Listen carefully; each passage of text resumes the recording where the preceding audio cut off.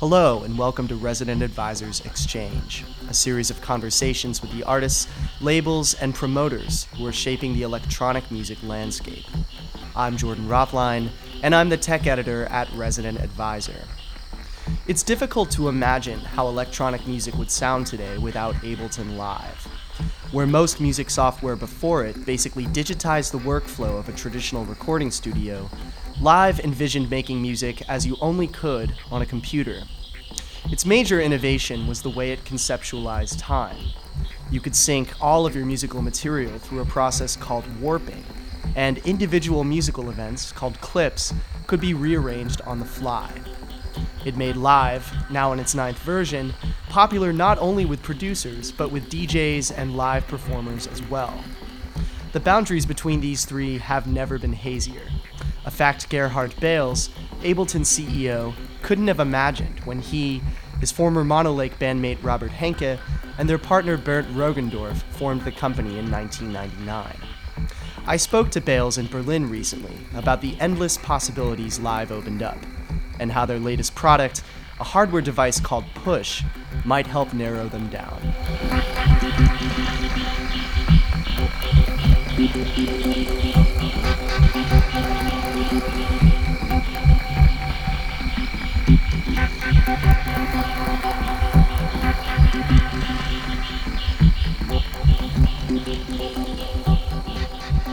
Around the time when you founded Ableton, you were doing some work in granular synthesis, which I've sort of always found really interesting.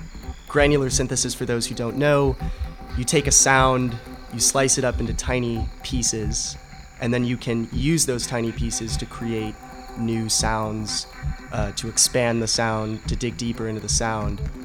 And I guess I thought it was interesting because that strikes me as being similar conceptually to what Ableton does, or can do, where you can take parts of a composition, cut it up into parts, rearrange it.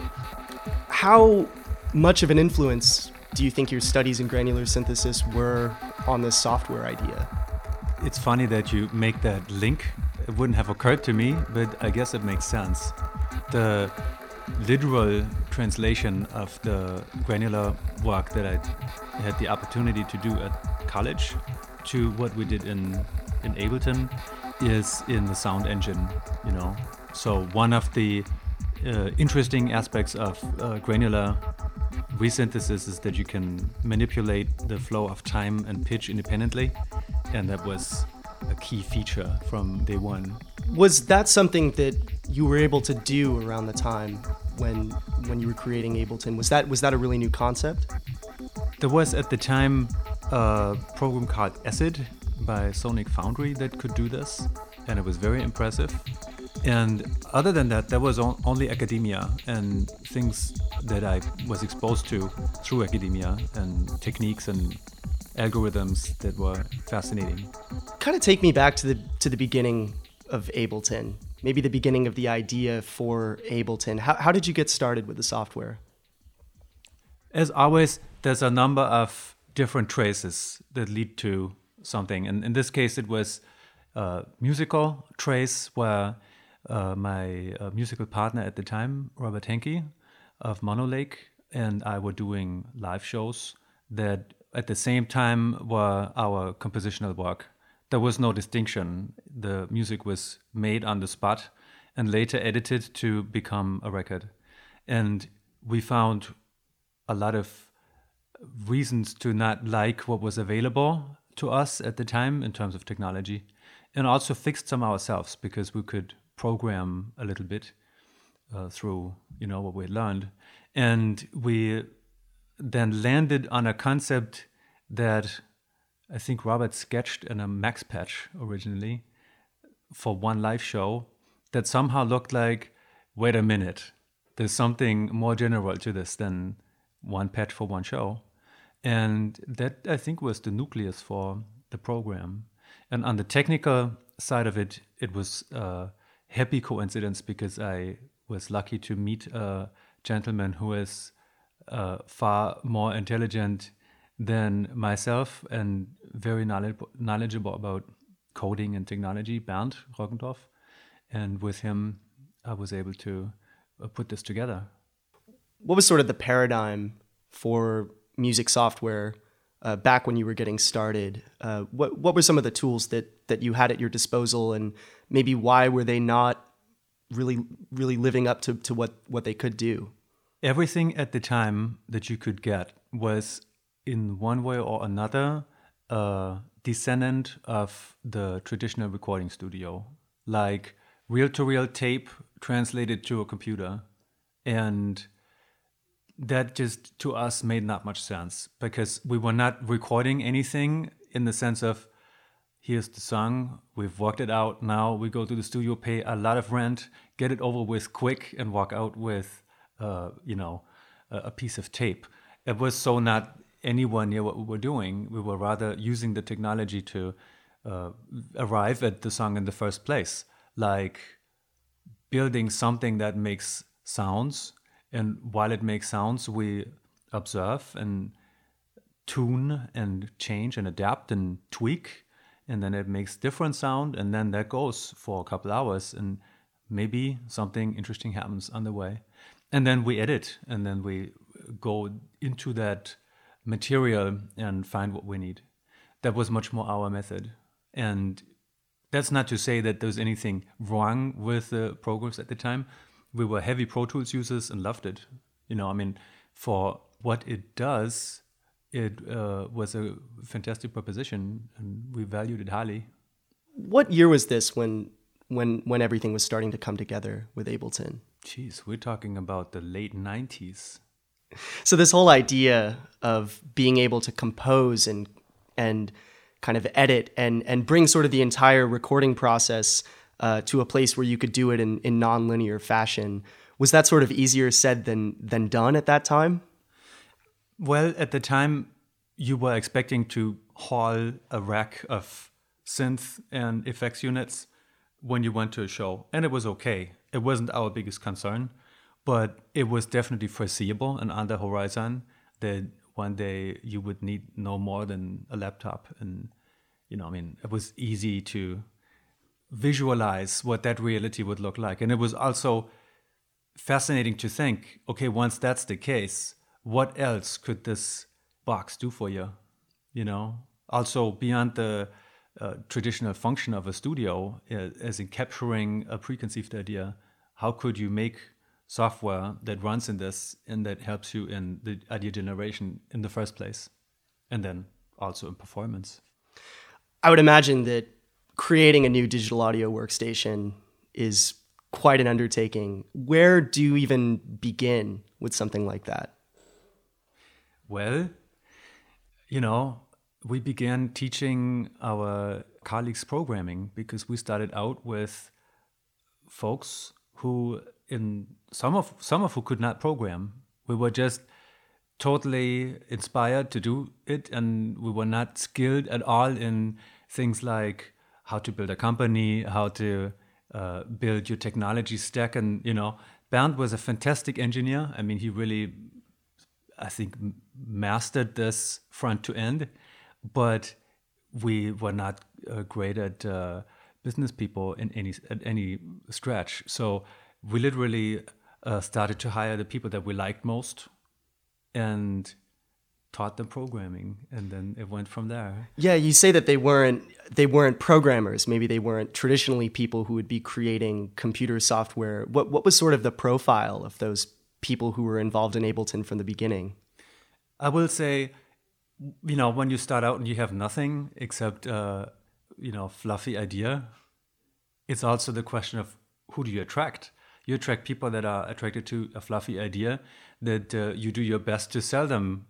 And I think it was people that caught on to the idea and could deal with the uncertainty of it, and that were at a juncture in their lives where they would say, well, let's go for it, typically very young. What was the initial pitch that you were giving people about Ableton at that time?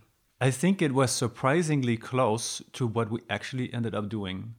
That sometimes makes me wonder. I mean, really, when I look at our first business plans that we also sold to investors and so on, it really said about what was going to happen. It just contained a lot more. It said, so this is what's going to be the first step, and then. And we, I think we had a timeline of like 2 years to reach all of that. And we look now at like the age, the year 14 into the existence of the company. And I think we have achieved a little portion of it. What were some of the initial challenges with Ableton Live? I think initially the program had a interesting review. On the one hand, there were few people who were completely excited and totally got it and got on board and picked it up immediately and propelled it. I mean, we had fantastic early adopters, but the mainstream just did not get it. It was clearly incomprehensible proposition. And I remember, sales guys desperate asking us, can you tell us something about how we can relate that to to these people, and we couldn't. It was really difficult because I think only in the last couple of years has it arrived at larger genres than electronic and different scenes of people that you could work this way, and the merits of this workflow have been understood and recognized. I think that's really due to the meeting of the electronic genres with non-electronic genres, and this sort of changed everything, and somewhat out of our control. It's nothing that we made happen. It's something that happened. Yeah, I'm curious who some of these early adopters were. These people that you say from the get-go just totally understood it. There were a couple of people in press that from the first demo on were completely hooked, and of course artists like I recall Akufén or Richie Harton or people like that were on very early, got it immediately, and helped us a great deal, of course. Yeah, you say that it took a while for sort of the mainstream to catch up, but really it seems like by the middle of the 2000s, electronic music was totally on board. It totally made sense for people who were making electronic music. I know you had said in a previous interview that Ableton was sort of looking, or what you were looking for with the software was to sort of think about, well, if everything is going to move into the laptop, what could that mean? What could that laptop do? Did you feel like sort of by the middle of the 2000s, when electronic music had really grabbed onto it, was that sort of what you had envisioned from the beginning? It's always hard to predict how the arts evolve. I think it's much easier to predict how technology evolves, and that's already hard. So no, nobody could know. But I guess what was easy to foresee is that everyone's going to have a computer. They're always going to have it when they are on the go, so it's not a static location-based work situation. It's something they will have on travel, on tour, and so on, and it will accompany them. You could totally foresee all this. This was easy. I think what happened artistically was not so easy to foresee. But do you hear sort of the influence of Ableton in music that's been made? The influence of being able to create music this way? I think it's hard to discern exactly what comes from what. So I can rarely point at, like a piece of music and say, oh, that was clearly made with our software. I don't think it is like this because it isn't so clearly conducive to one certain kind of music making or musical outcome. And luckily so. I mean, we would be sad if that was the case. I mean, we are, I guess, assessing our success by variety. If a lot of different music comes out and lots of different people use it in different ways, then we like it, and that's what makes us proud.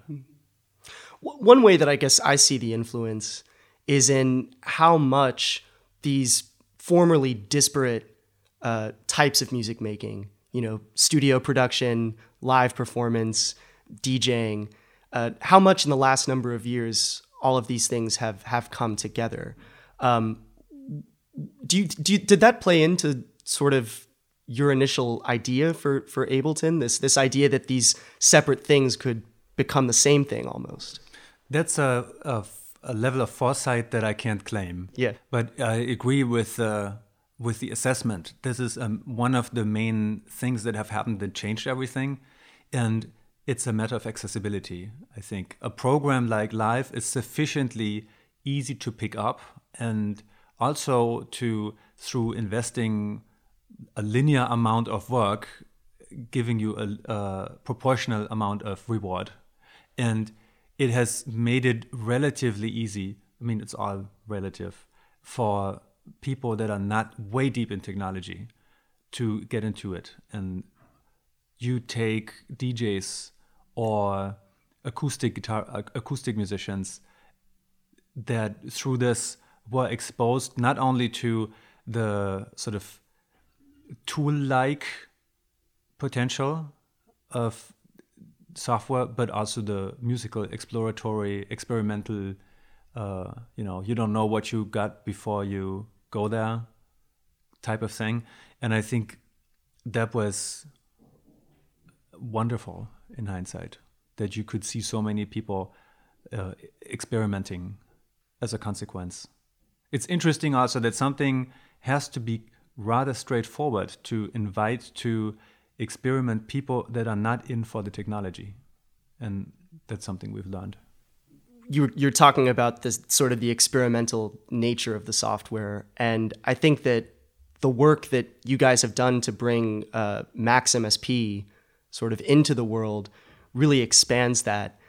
Tell me about how you first came into contact with Max.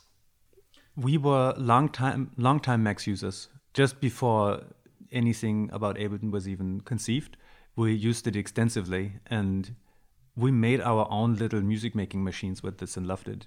And then through Ableton, we got to know the guys there and talked them up and, became friendly. And I think it was really through early, I would almost say private encounters that this idea popped up. It also popped up very early.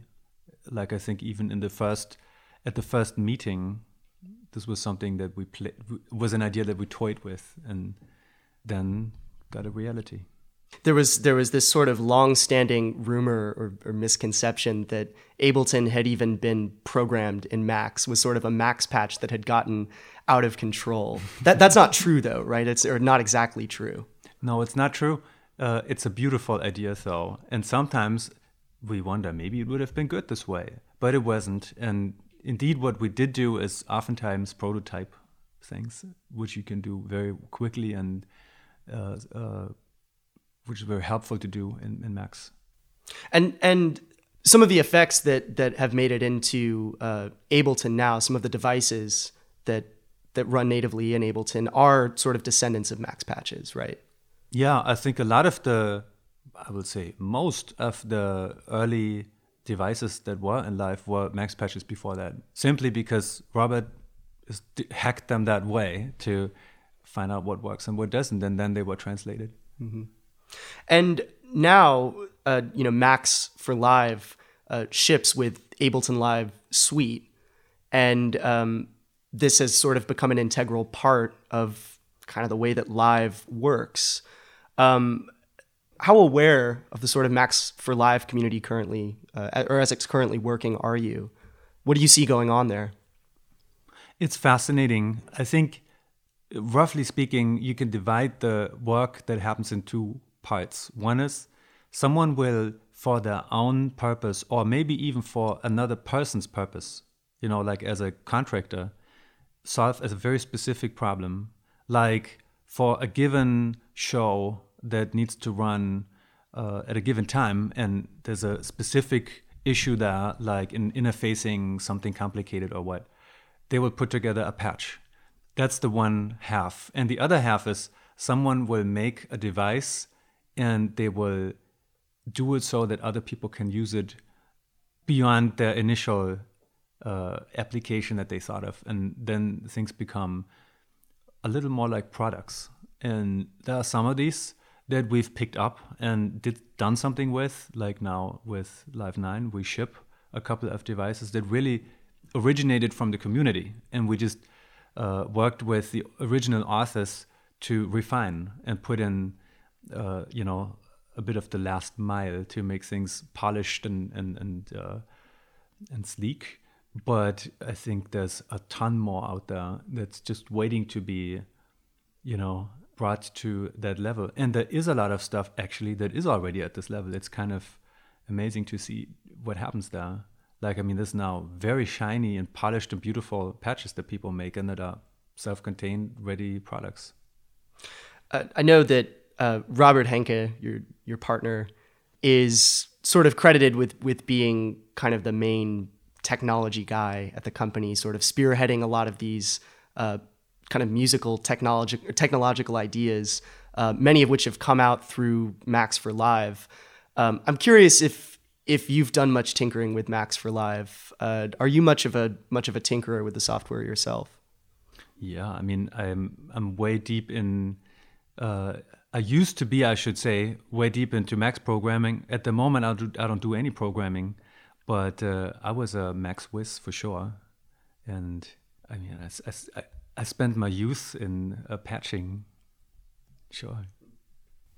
It's interesting that you have sort of this one side of Ableton Live that's letting people get even deeper into their machines, into their laptops, into their computers.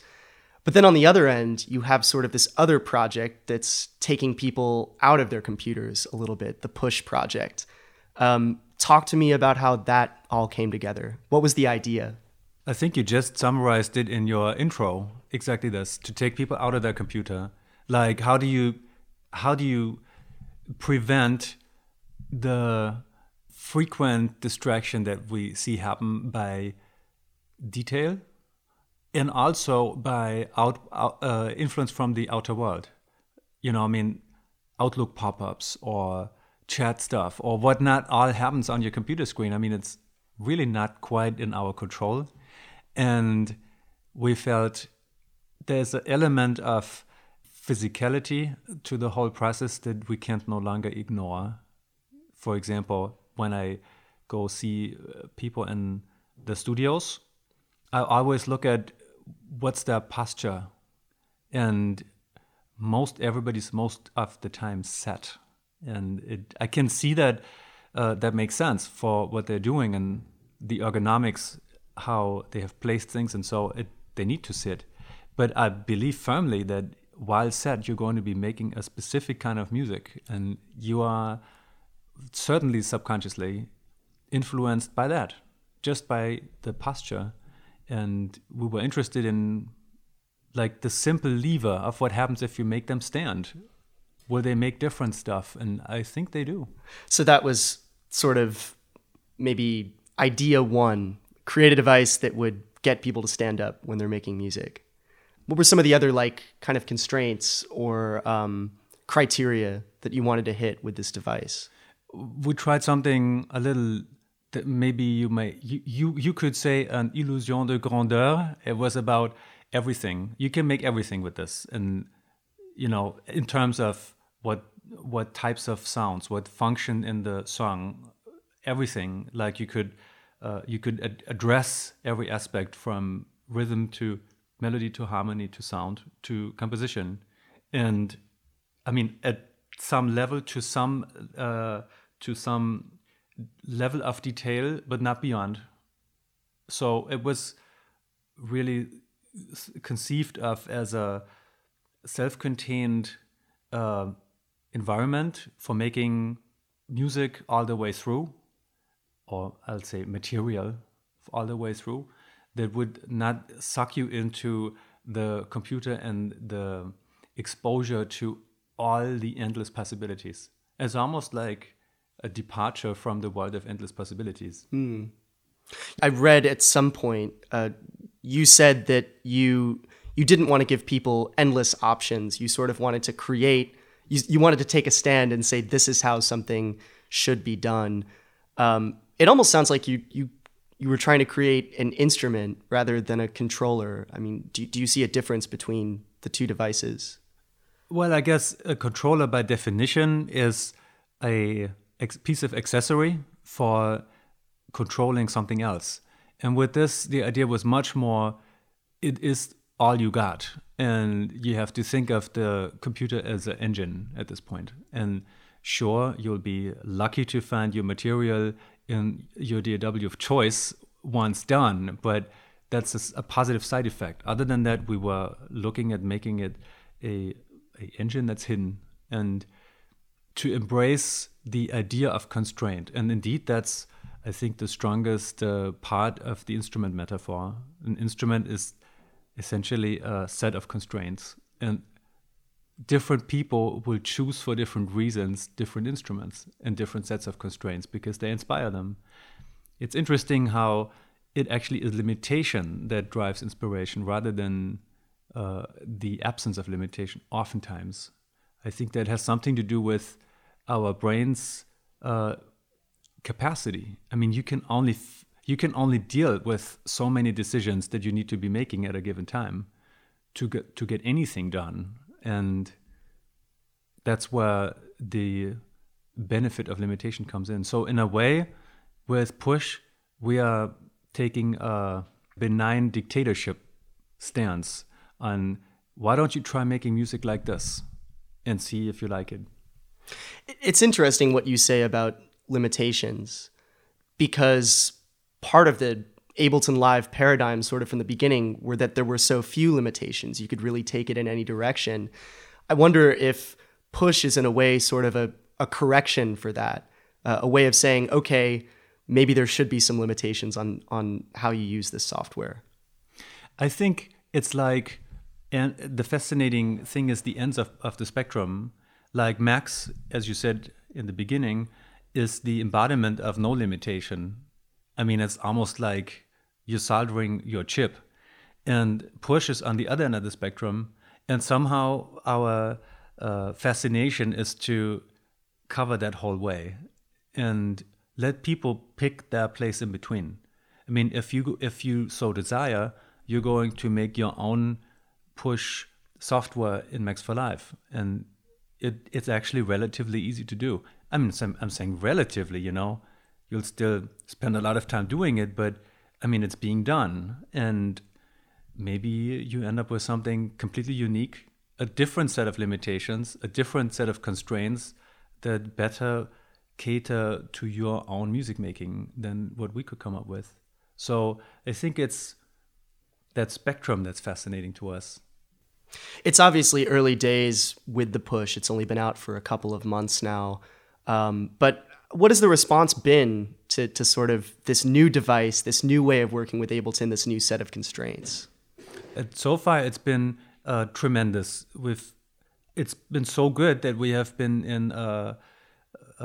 we've been thrown into a different type of problem that we haven't known before, which is that we can't supply, and we have to tell people to wait, and that's tough. So we're dealing with this as good as we can, and we are working hard to overcome it. But it really has been shocking. I think we somehow ended up in a lucky time to do the right thing, and it was extremely popular from the beginning. So I'm very curious to see how it goes on, because again, like with live, in the beginning you can't know what will happen, what people will do. I saw some very promising early things at encounters with Push users, like even before it was even out in the public and as a product. I could see from people that had it in early beta stages, very different kinds of things that they would do than they would otherwise do. And it was already like, yeah, that's happening. That's fascinating. Do you have any examples of that? I remember like at the launch event in Los Angeles, and there's these demo stations that we've set up, and I just go to the restroom, and while on the restroom think, I want to know what that music is that's playing. And I go out and I see it comes from one of these demo stations, and it's a beat that somebody just dialed in right there and then. And I'm thinking, that's amazing. I want to know how they did it. And I ask them, and they make another one right there. And it's like instantaneously. It's so fast. And I like what they do. And they move on and make another one. And it's the speed, the simple speed of someone that's had, like a couple of days of time with this. In developing a sense of virtuosity that stunned me. The ability to develop a virtuosity at something that isn't really an instrument that looks like other instruments is kind of an interesting idea. I know that something that I've read about the Push is that you guys wanted it to be an instrument, but you wanted it to be something that you didn't have to be a musician in the traditional sense to use. What were some of the design considerations to make that possible? One important element, and also one major headache all along, was the specific response of the pads. Issues like how can you make pads sensitive enough, yet at the same time dynamic. So you want the same pad to respond to being hit heavily for a drumming situation and to be played super soft for when the person is doing something that's more, let's say, melodic. And that was a major challenge, and also very much of a novelty, even for the folks at Akai who worked with us on this, because they came from the MPC tradition, and on an MPC you're drumming. So you're really not at the same level of sensitivity yet. So this was something that we worked on very hard and long with them. Do you see the Push as sort of an expansion of Ableton then? Is this sort of not just a thing that goes along with the software, but a thing that takes the software to someplace else? We are thinking of it as our second product in a way, because for many reasons, someone that's deep into music and music making might pick up Push, but not live. For example, if you're just really proficient in some other software program, why would you bother? I mean, you could maybe not expect enough from picking up yet another piece of software, but this is a different thing. It's about virtuosity, instrumentness, and so on. And so we can see that definitely people might join the Ableton Club that would otherwise never have. I think it's going to be interesting how Push will succeed in its own right and without the added benefits that it receives through life, which of course are major.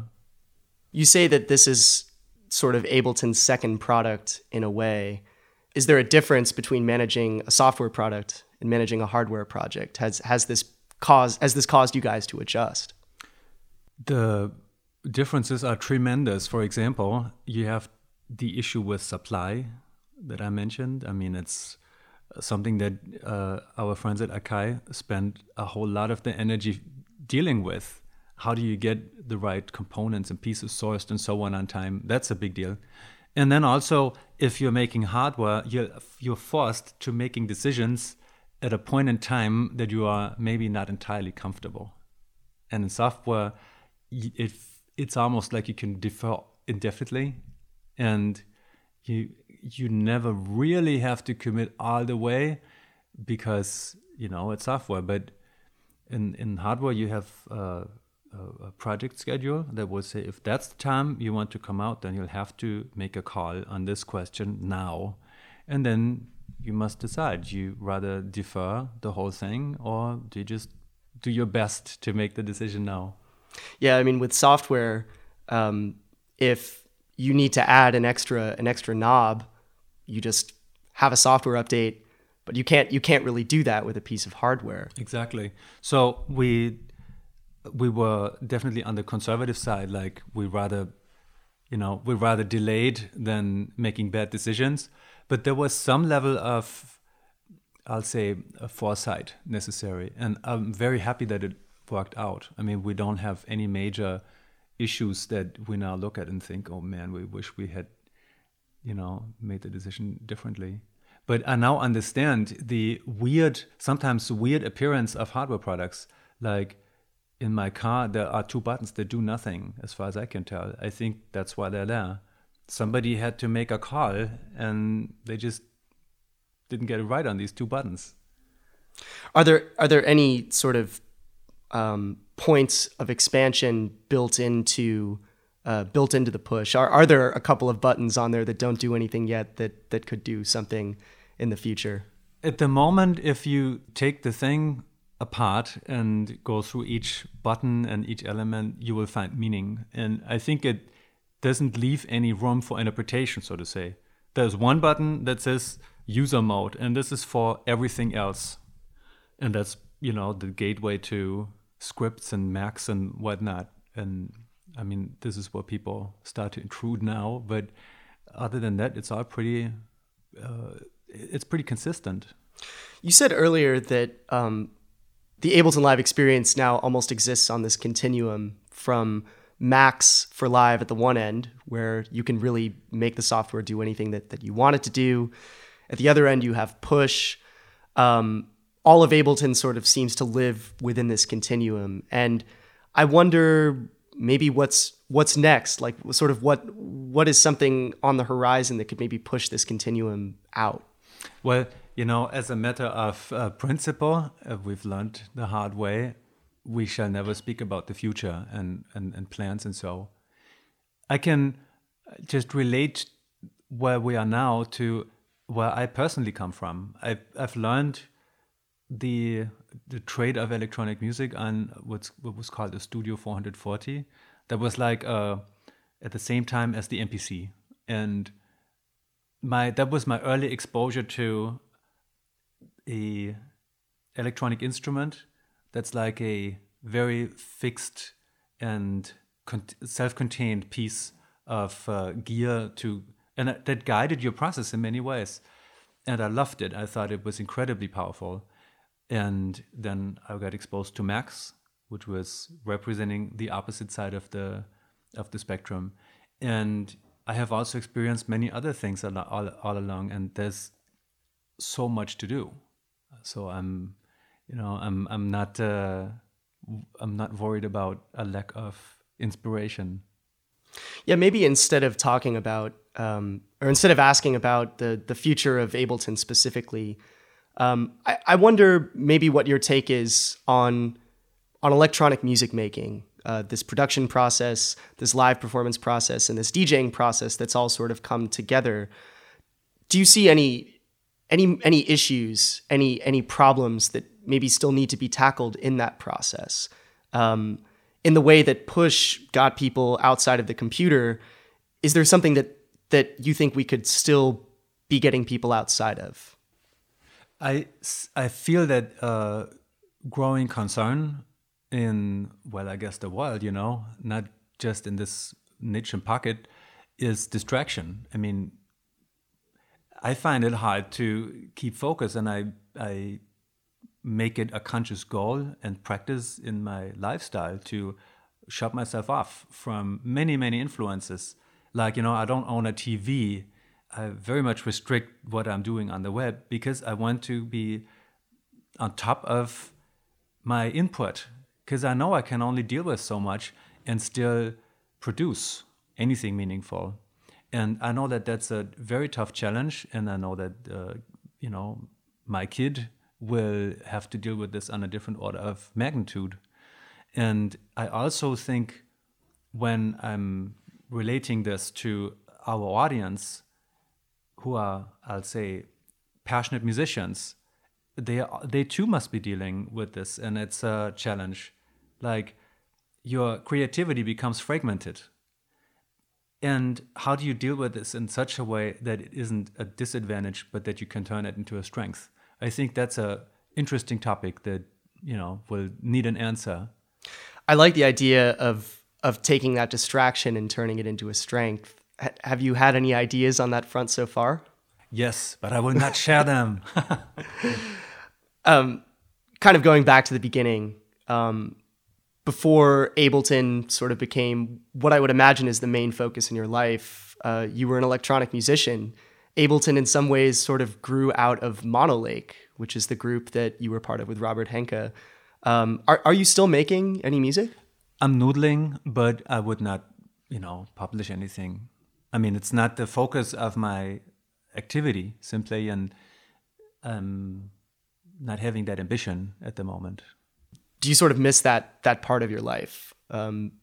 Being sort of, as you said before, you kind of went through the sort of electronic music making game. Do you wish you were still more involved in that? It's okay. I mean, you only live once probably, and you have to pick your battle. And I think it's fine the way it turned out. It's also meaningful that Robert went on to academia and to teach, because he really must multiply his knowledge. It's his mission, and beyond his creative work, make sure that he gets enough people inspired through this. I think you just have to deal with the restrictions of time and your limited time span. So I think it's okay. I think I've found a better place in the world than behind decks, which some other path might have taken me. What do you think the influence of your time as an electronic musician has been on this sort of massive project that you've taken on since? I would say there would be no Ableton otherwise. It's clearly everything comes out of that nucleus of initial experience. I would say I had just enough exposure to be able to translate whatever I hear now into something that makes sense. Like otherwise I would just have a hard time making sense of what they're saying, because this is an area that you can't quite study as well as others. I mean, like if you're in the business of making kitchen gear, I guess you don't have to be a cook. But if you're in the business of making musical instruments, at some level you have to be a musician.